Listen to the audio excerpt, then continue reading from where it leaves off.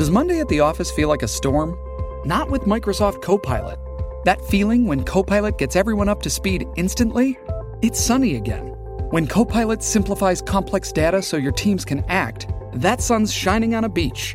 And when Copilot uncovers hidden insights, you're on that beach with your people, and you find buried treasure. That's Microsoft Copilot. Learn more at Microsoft.com/AI for all. Well, that music means it's Friday, and we're talking to Vaughn Palmer from the Vancouver Sun. So much to catch up on. Good morning, Vaughn.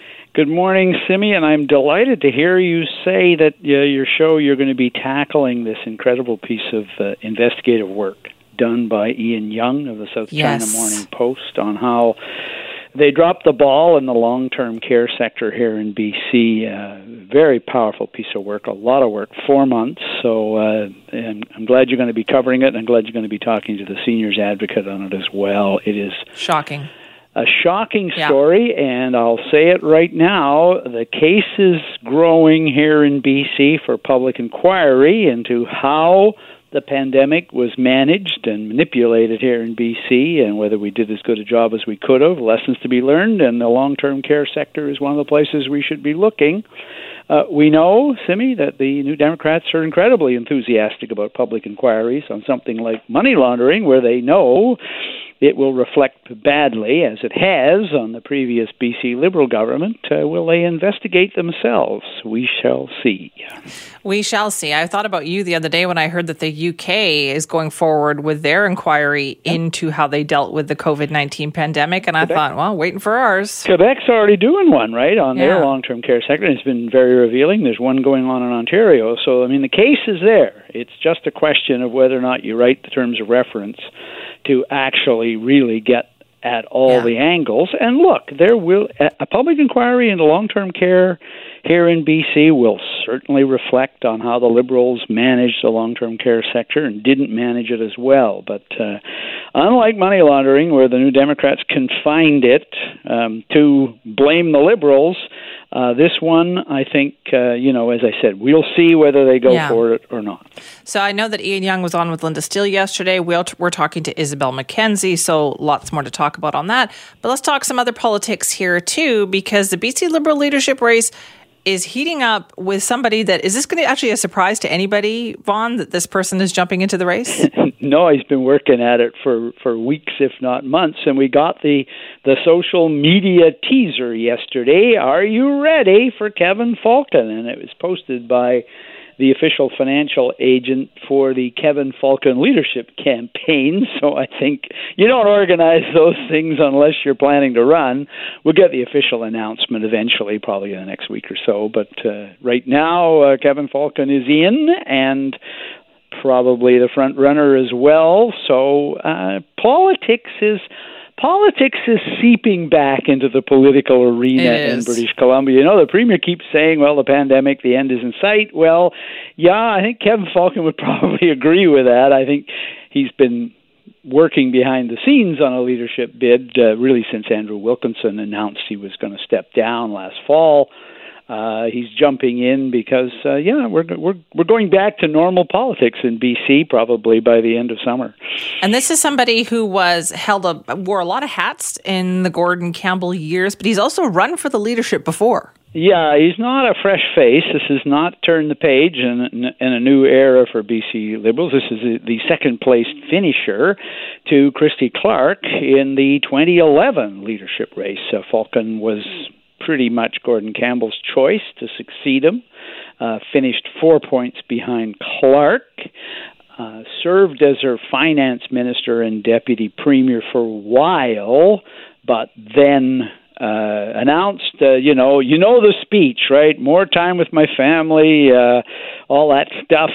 Quit politics. Didn't run again in 2013.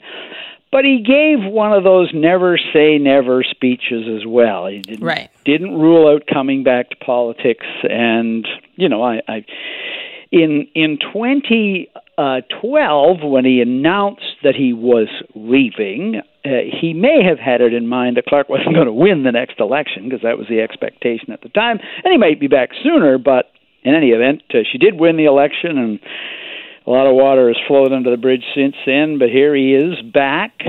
He's been in politics a long time. I was looking in my files this morning.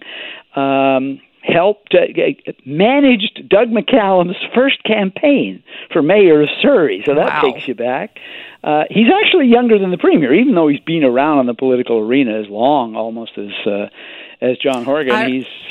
He's 58, I think, this year. Horgan's 61. I remember him from years ago, really young, in Cloverdale, organizing some of those recall campaigns against the NDP back in the 90s. Yep. Have you had enough yet rally, which was a big thing that did undermine the NDP. Total Recall was another one, Kevin Falcon bit. And, this will be a blood fight for the New Democrats if Kevin Falcon ends up as the BC Liberal leader, because there are a lot of scores to be settled on both sides here, and they go back a long way. Falcon is as sharp-edged a partisan as you get in BC politics.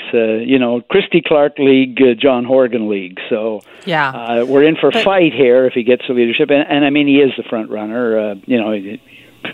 His people are treating it, I think, like it's in the bag already. I don't think it is, but he's certainly the front runner. I don't think it's in the bag either, but also if you are the NDP, is this the person you want? Because I'm thinking they probably have a lot to talk about when it comes to the things that Kevin Falcon has done in the past. Oh, yeah, I'm not the only person who was looking into my Kevin Falcon files this morning, I can tell you that. NDP research has been working at it for weeks, and I was looking around thinking, okay, what's the first thing they're going to tell us about Kevin Falcon? Well, let's see. He's a developer. That's not going to go over too well in some sectors of the electorate. I'm sure they'll remind people in Surrey, which is his power base, that he's the guy who put the tolls on the Parkman Bridge. Those went over really well out in Surrey. And I would say, I think it's fair to say he's probably the last defender of the harmonized sales tax. He defended the HST and said he thought it could be saved in the leadership race against Christy Clark, whereas Clark had the experience of trying to defend it on CKNW on her show, and knew it was hopeless. But she made him finance minister, and she said, okay, take a shot at it, see if you can save it. Well, he couldn't. He presided over its demise. So, the New Democrats, they'll have lots of ammo to fire at him. And he has some really real challenges, too. The biggest challenge he has is really how do you rebuild the Liberals in Metro Vancouver? They have been squeezed out increasingly of places that were their power base.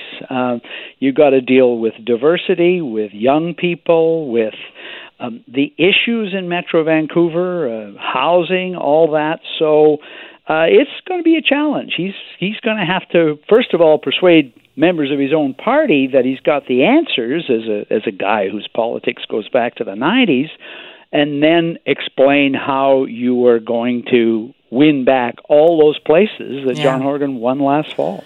Official announcement expected today. Vaughn, thank you. Today? I think I heard next week, so I don't know. I know that he's going to be on the Mike Smith show pretty soon, great, so we'll see about that. Okay. We'll see how it goes. You're in the news, right? I'm just sitting over here in Victoria getting caught up. Don't quote me on that. That's what I heard, but don't quote me on that. Thanks, Vaughn. Yeah. Okay. That's Vaughn Palmer from the Vancouver Sun.